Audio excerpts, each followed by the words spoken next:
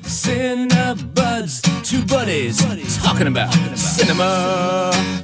Okay, welcome to Cinebuds. I am 88.9's Justin Barney. I'm Milwaukee Films' Christopher Pollard. And today we are talking about the movie Honey Boy. I see you. Concentrate real hard. Be a 12-year-old. Pie fight. Ugh. It's not a pie fight. Think it through. What's your mother got a job for? Just in case. In case what? I don't In case know. you fail. In case it don't work out. Yes, man. She's filling your head full of fear. Honey I'm Boy full of strength. is a movie What's came wrong, out man? I know you last year featuring Shia LaBeouf. You want to give a plot rundown? Okay, Polly. Sure, it's about it's autobiographical. Shia LaBeouf wrote the film about his childhood, his relationship with his dad as he was entering, as a young kid, as he was entering showbiz. And it is a unpleasant relationship. Yeah, I mean, the whole thing is about Shia LaBeouf and his father. And do you know that Shia LaBeouf wrote this? Well, he was arrested for public intoxication in Savannah, Georgia in 2017. And then he was in court-ordered rehab. He was on like a 10-week rehab and discovered that he had PTSD, or like went through therapy, and they were like, yeah, you have PTSD from your father and from this time. Yeah. And then he wrote this entire movie while in rehab, and then they started filming it like 2 weeks after he got out of rehab. Yeah, and then him being in rehab and writing it is in the movie. Yeah. Yeah. And so what do you think, Christopher? I liked it. It has some issues, but mostly I thought it was impressive. And I think what I think is most impressive about it is the filmmaking part of it. The story is really obviously very heartbreaking and hard to watch on occasion. There's some funny moments just because the father character so Shia LaBeouf plays his own father in the movie. They don't say his name. The character's name is Shia, changes it to, what is it, Otto or something like that? Yeah. Played by Lucas Hedges. Yeah, exactly. The grown-up version of Shia LaBeouf / Otto is Lucas Hedges. But yeah, Shia LaBeouf plays his dad essentially in the film. And he's a character. He's not a great man at all. But he has moments where it's just his behavior is so ridiculous that it's funny. But I would say the laughs are few and far between, obviously. Yeah. But the look of the film and the way that they focus so much just on these like conversations between the two of them, there's a lot more of it. You see him act in TV shows, you see him as an adult, the Lucas Hedges parts, but the meat of it really is the interactions between him and his dad throughout. Going into it, I was like, Shia LaBeouf making a movie about the relationship with his dad and playing his dad. I very much like this concept. I really love something like about a father-son relationship. And I think that it was a very well done father-son relationship, but that was it. It was the whole movie was it was just this one relationship. So it is this one note that it rings the whole time. I thought it was very good. I'm glad I watched it. I wasn't heartbroken that it didn't win a ton of Oscars or wasn't nominated for like a bunch of stuff. Yeah. But I enjoyed it. Yeah, I had some questions about it. We'll talk about it in the long form, but overall, I'm glad I watched it. It was really interesting. It's very sad to know it kind of enlightened my view of Shia LaBeouf, and I will talk about my view of him before and after when we talk later. Okay. But it was good to watch. Right when we come back from the break, we're going to talk more about how we feel about Shia LaBeouf.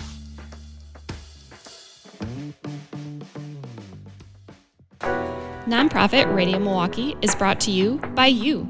A membership contribution is your personal commitment to music and Milwaukee. Visit radiomilwaukee.org to check out your donor benefits and the thank you gifts to show off your 88.9 pride.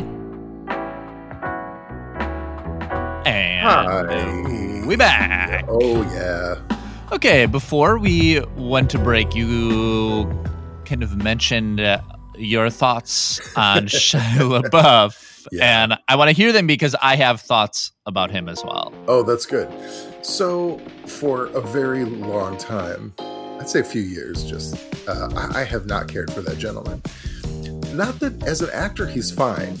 I thought all the stuff he does around the publicity things and some of his art stuff had a very James Franco vibe. It's a very look at me, attention-seeking kind of. I feel like the same way about like James Franco, Matthew McConaughey. There's an ego masked with artistry. It's just like, this is look at me. I will put it in the context of art, but essentially what I'm doing is just plugging myself, like wanting everyone to look at me so hard, which can be said for most actors, but it's just in such a blatant kind of silly way with them. Yeah. So for the longest time, I just find him annoying. And, but as an actor, I thought he was fine. Like, he's charming in a lot of stuff. He's funny. He's got a good tone when he talks and everything.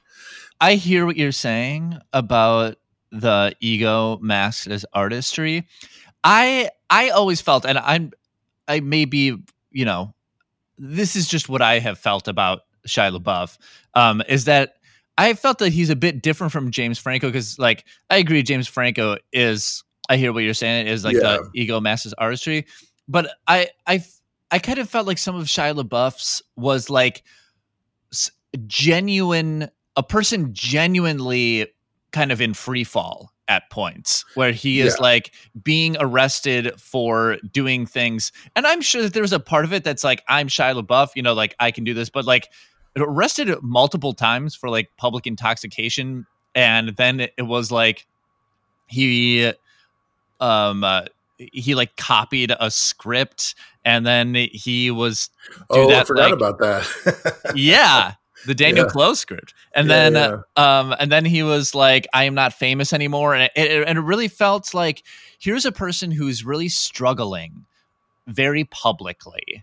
Yeah. And here's someone who is just like in the public eye and has been since they were forever, and is having a really tough time and is doing things that are genuinely dumb, but just can't escape being famous. And so I kind of always felt about like his antics, the like public intoxication and stuff like that, as in like here's a person who's really struggling and just like can't avoid the cameras, because that is like kind of his job. And I've always kind of felt for him and felt like interested in him, because it's like, here is this person who just can't escape it. Right. Now it's interesting, because I agree. I was going to say the same. I was going to say similar things afterwards. Like, I see all that. I'm annoyed by him. I heard a bit about his story and kind of assumed like it's his way of dealing with his issues. But I think what happens is I feel like I have a very decent level of sympathy for people. How I'm not a sociopath. A very decent level. Yeah, I'm not a sociopath. However, I feel like when it comes to celebrity, I just don't waste it on them as much. Just because, I mean, I do like when they go through this horrible stuff. And he was a kid when it happened, celebrity or not. When you're a kid, that's super shitty. Right. It's just when you act out as an adult and you're a celebrity, it's nothing wrong with it. I get it. It's the same thing anyone else goes through. It's just, I have less interest in it, I guess. Because I don't know them, and I'm absorbing them as a actor through their work, not so much as like a person I know. Does that make sense? Yeah. Like, not to be cold, but I'm like, I know people personally who go through bad stuff, and I feel for them. I see people on the news that didn't ask for any of this, and they're going through terrible stuff. Anyway, my point is, I just like, I'm sure he had a horrible life, and I'm sorry for him. I still don't enjoy what he does. Sure. I don't hate him as a person. I just don't enjoy what he does. But then I heard about this story, and I started feeling it before I watched the movie, but watching the movie really does drive home that, okay, you are starting to get your head back in a good place. Like this whole movie is essentially a very high level attempt at therapy. Yeah. Like, most people don't have access to an entire movie production to work through their stuff, but good for him. When you see it all played out, like that is really And that awful to have that experience. A dad who's just only connected to you through money and doesn't treat you very nicely and is not a good role model. And then you have to kind of deal with that the rest of your life. So I have a lot more sympathy for him, and I have a lot less frustration when I think about the kind of silly things he's done. And that's what I think about is like, you just don't see someone get to play this out on this kind of level. Right. You know, like he is in the unique position where it's like, we know people that go to therapy and have these things happen to them, but no one else really like has a chance to express that in a major motion picture. And, yeah, exactly. And I do think that is genuinely interesting. And I think that it's that like with him, we had this kind of like weird chance to like see somebody go through it in a way that like in a way that like I don't even get to like see my friends go through it, or these things that people like kind of keep to themselves. We are seeing. Let's get into the movie a bit. How did you think that worked on the movie?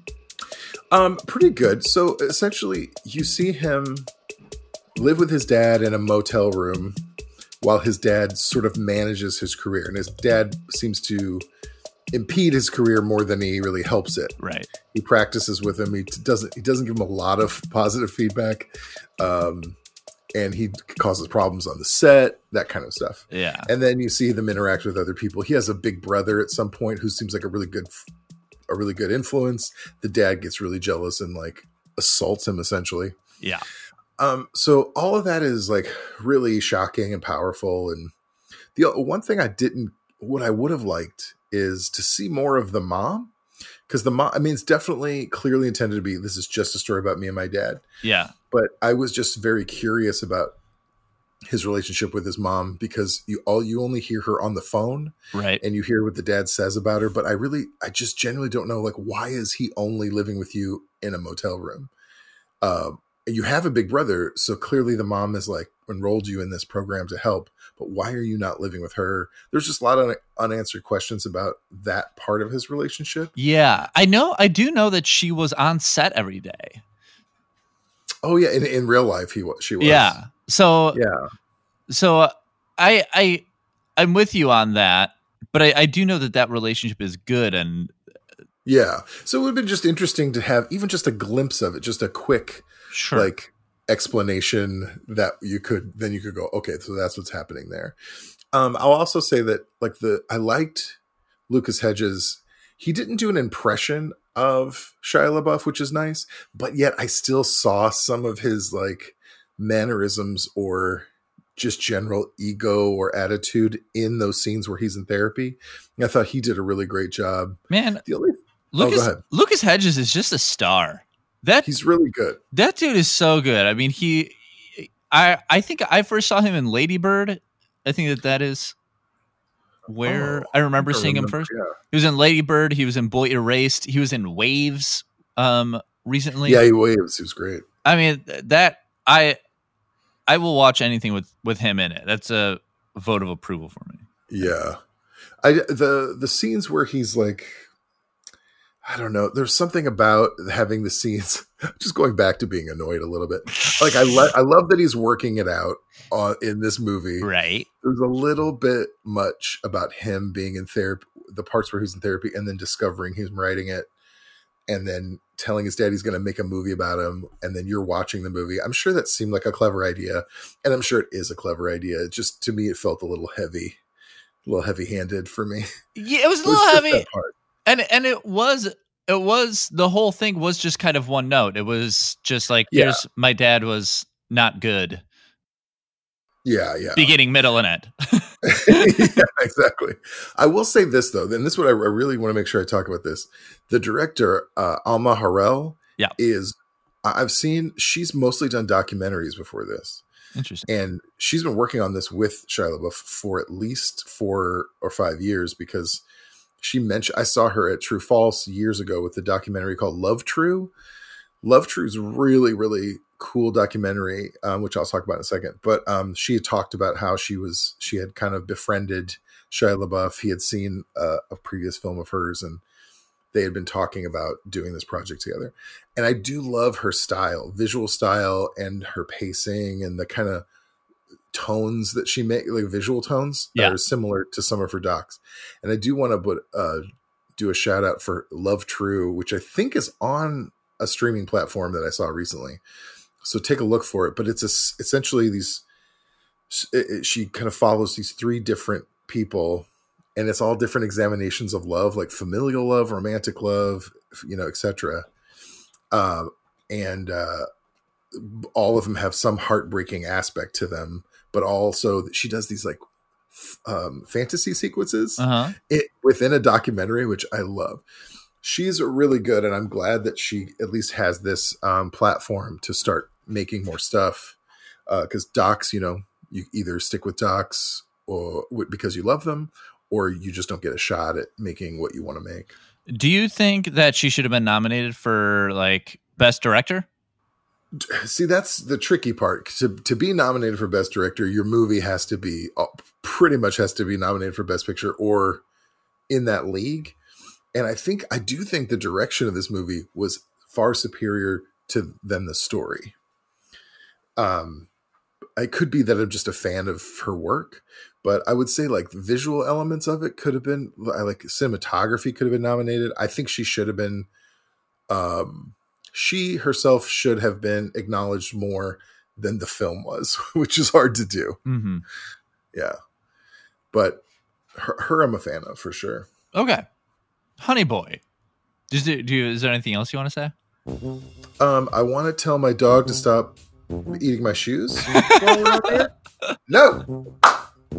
Good. All right. I said no, and he walked away. That's what I'd like to do, and I'd like the listeners to take that to heart. Okay. Don't eat my shoes.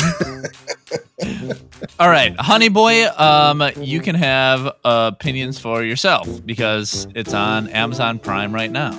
And that's you can go see it there. Yeah, that's Honey Boy. Yeah. I want to talk about what I have been watching the past 2 weeks have been Disney movies. Yeah. Because are you doing the Disney Plus thing? Oh yeah, we've got Disney Plus. Gotcha. My whole family, the one thing that we can agree on is that we enjoy Disney. Right. And me and my brother were following this Disney Instagram page that was having some kind of like Disney movie music tournament or like the best songs. And me and my brother were like, well, what if we just, this is poorly run. What if we just did a Disney movie tournament that for our family with our favorite movies? Oh yeah. And so that's what we did. And we made a 64 team bracket of Disney movies and had them like in each division. We had like the divisions was like me and Jarek, that's my brother. Like the movies that came out in our lifetime, our sister who I was going to say who came out, who came out 10 years after us. Her album dropped 10 years later. Yeah. We had the classics, which is like movies before we were born. And then Pixar movies was its own bracket. Gotcha. And it was and then I like invited all of our family onto like a Facebook group. And then I had them, the matchups as polls every day. And we went through like each round and like they would advance based on how the family voted on them. That's great. And it was such a fun thing to do. It was like the highlight of 2 weeks in quarantine was just like going, going on this every day and like getting my family to like talk to each other because we haven't been able to like meet up or talk at all. Oh, right. Of course. And so that was very fun. The winner Yeah, that's what I want to know. I'm on the edge of my seat. You know, going in, I was like, I would like a movie for us to like have as a family. Right. To be like, you know, this is our movie. And I was like, I'm sure that it'll be like Toy Story or Lion King or some like movie that everyone loves. And we could say that we love it a little more or that it is like, you know, our thing. But the movie that ended up coming, the movie that caught tournament fever. It was a middling 7 seed in the classics division and ended up, it beat Snow White and then it beat Little Mermaid and then 101 Dalmatians. And then finally it beat Toy Story in the championship. Wow. 1981's But Big Mama, it's just getting interesting. Fox and the Hound Okay. ended up Listen, being the That's champion. amazing. This is why that's amazing. I am fairly certain that's the first movie I ever saw in the theater. Wow. Yeah. Listen, come So, on, let me and I show you remember the power of that movie. Yes. I would need to rewatch that. It was just like it came out at the right time and like the right amount of my family like had it on VHS when they were kids and Yeah. loved it. And then I was like, that's so many of those movies is just like coming out at the right time and then owning it and rewatching it at a Yeah, very right. impressionable age. And that was that movie for a lot of our family. And so it just had such a historic run. And it really did feel like sports, you know, where it's like Yeah. they were going up against each other.